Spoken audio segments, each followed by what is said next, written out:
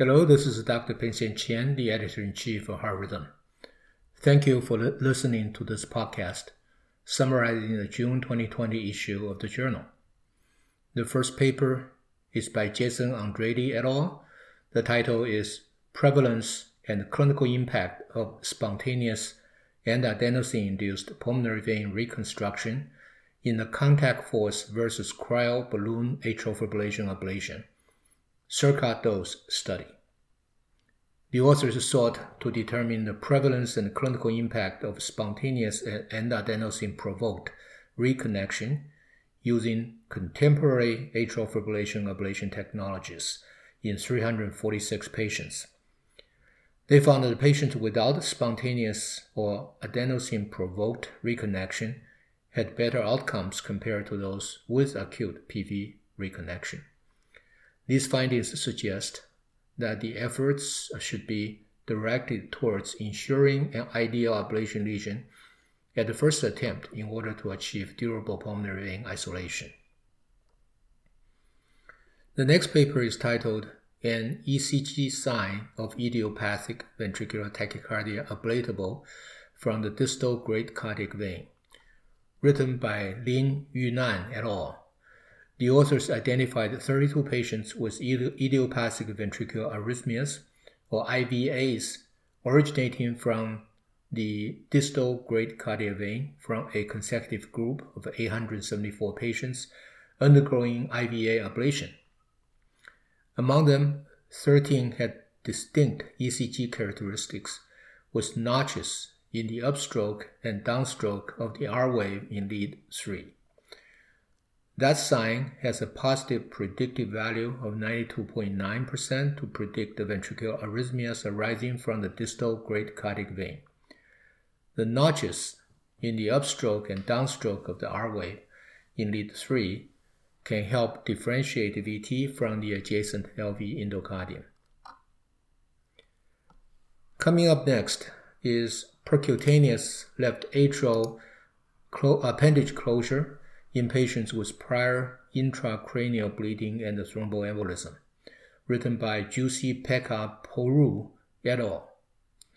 The authors studied 104 patients with atrial fibrillation and prior intracranial bleeding underwent successful LA appendage closure. The authors found that there was 69% relative risk reduction of thromboembolism with respect to predicted risk based on median CHAS2 DS2 VASC score. The authors conclude that percutaneous LA appendage closure with minimized antithrombotic treatment is a valid treatment option in high-risk patients with prior intracranial bleeding and thromboembolism. Next up is a paper titled Effect of Acute Myocardial Ischemia on Inferolateral Early Repolarization by Michael Stoller et al. The authors retrospectively analyzed procedural ECGs of patients with early repolarization undergoing a controlled 1-minute coronary occlusion for collateral function testing. ECG leads with early repolarization were analyzed before, which is pre, at 60 seconds of coronary balloon occlusion and greater than 30 seconds after balloon deflation. They found that 77 patients with early repolarization patterns in the pre-procedural ECG during acute ischemia, J-wave amplitude increased in leads showing an ST segment elevation and decreased in leads with ST segment depression. Therefore, J-wave amplitude is augmented in leads facing the ischemic territory. This may explain increased arrhythmic vulnerability in patients of early repolarization during myocardial ischemia. Young-Min Park et al. Wrote the next article titled Short Stature is Associated with Instant Sudden Cardiac Death in a Large Asian Cohort. This is a retrospective cohort study of 410,000 Koreans from Korean National Health Insurance Services National Sample Cohort. During an 8.45-year follow-up period, short stature was identified as one of the risk factors for sudden cardiac death. Each 10 centimeter increase in height was associated with a 14% decreased risk of sudden cardiac death. These findings supports previously published findings correlating height to sudden cardiac death risk in non-Asian populations. Further studies are needed to understand the underlying mechanisms of this observation.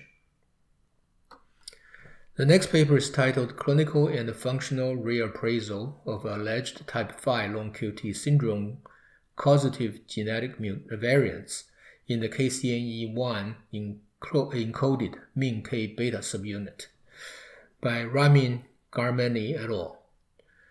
Retrospective analysis of 1,026 long QT syndrome patients identified 6 rare KCNE1 variants in 38 over 1,000 patients, about 3.7% of long QT patients. Collectively, the phenotype observed, 22 individuals, was relatively weak, with 91% of them asymptomatic. The average QTc was 444 milliseconds. KCNE1 LQTS or LQT5 likely represents a mild and potentially more common form of weakly penetrated congenital long QT syndrome that rarely causes potentially lethal ventricular arrhythmias in the absence of additional genetic or acquired risk factors.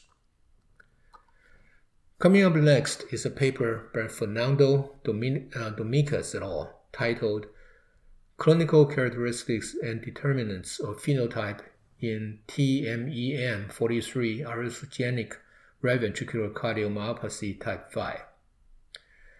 ARVC Type 5 is the most aggressive heterozygous form of ARVC, predominantly caused by a fully penetrant mutation in a non-desmosomal gene TMEM43, which is endemic to Newfoundland, Canada. The authors studied a Spanish family with PS358L ARVC5 without the Newfoundland genetic background.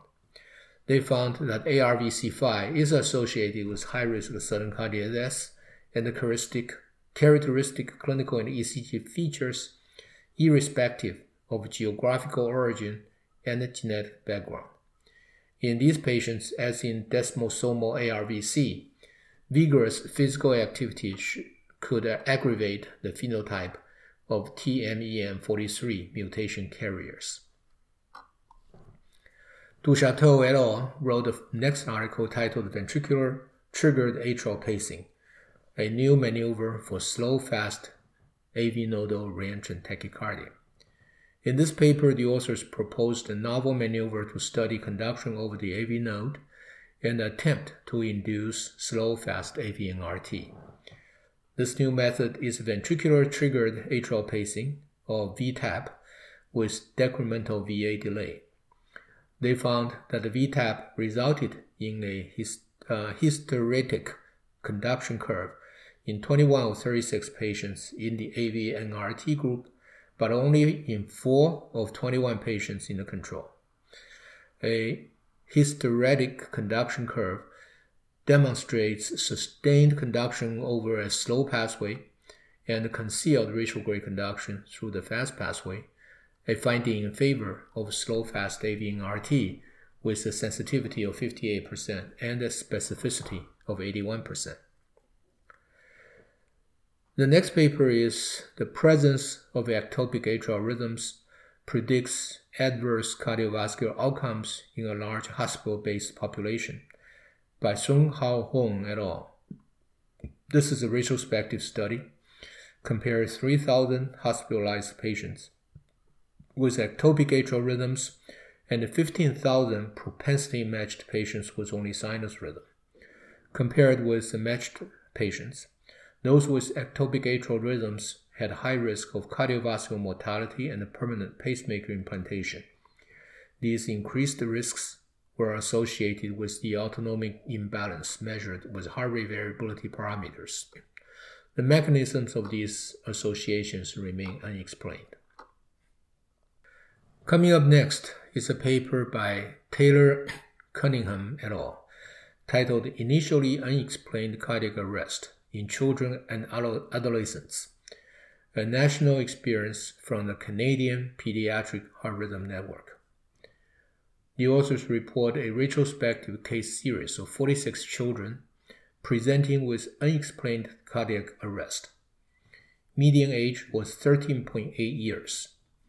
The presumed etiology was mainly long QT syndrome or catecholaminergic polymorphic ventricular tachycardia, but no cause was identified in nearly 50% of the patients despite extensive investigations, including cascade genetic screening. Furthermore, 75% of ICD shocks occurred in patients without a diagnosis.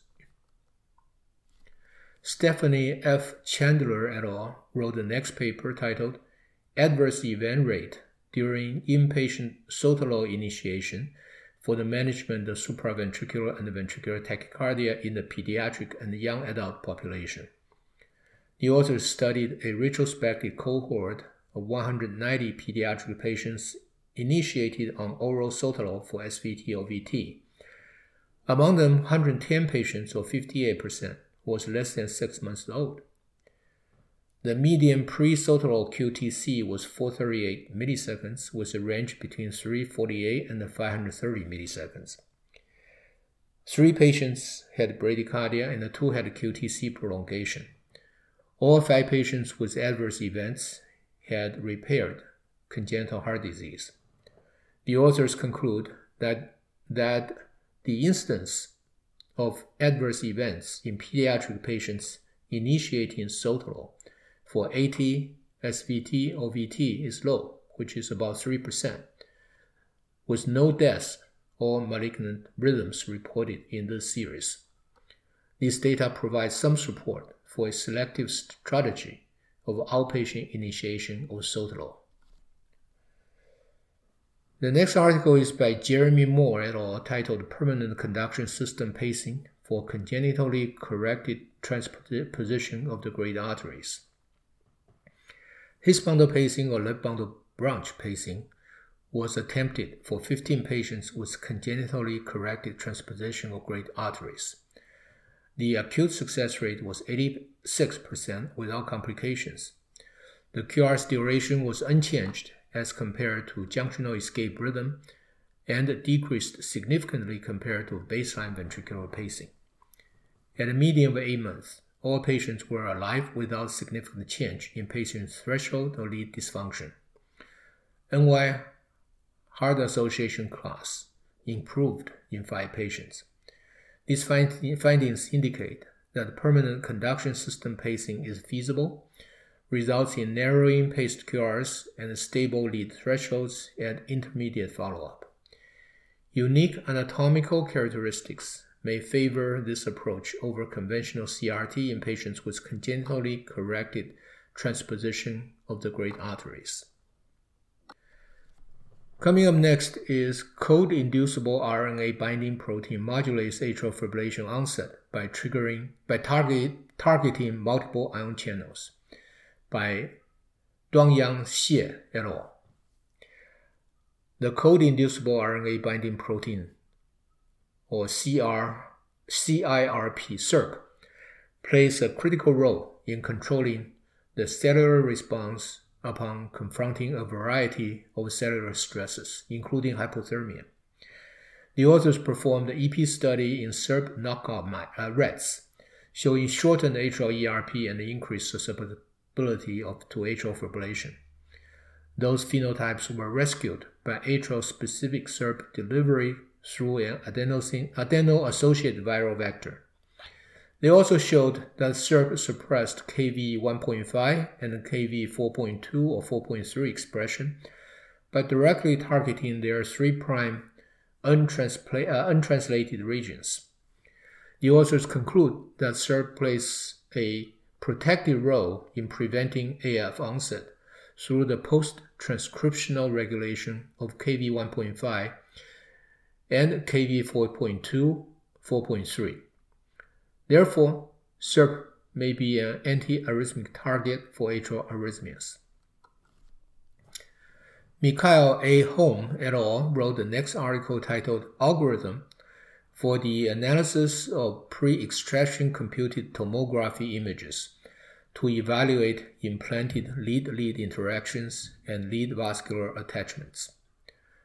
The authors created an algorithm that analyzes pre-extraction CT images to determine the likelihood and location of the lead-lead interactions and lead vessel attachment within patients' venous vasculatures.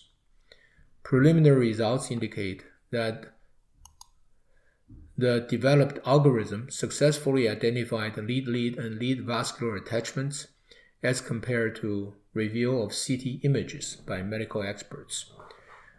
With future validation and clinical implementation, this algorithm could aid physician preparedness by minimizing intra-procedural emergencies and may also improve patient outcomes. The next paper by Daniel Clemens et al. Titled Phenotype-Guided Whole Genome Analysis in a Patient with Genetically Elusive Long QT Syndrome yields a novel TRDN-encoded triadine pathogenetic substrate for triadine knockout syndrome and reveals a novel primate-specific cardiac TRDN transcript. Triadine knockout syndrome is a rare arrhythmia syndrome caused by recessive null mutations of TRDN-encoded cardiac triadine 1, or CT1. Triadine knockout syndrome has presented frequently with cardiac arrest in childhood.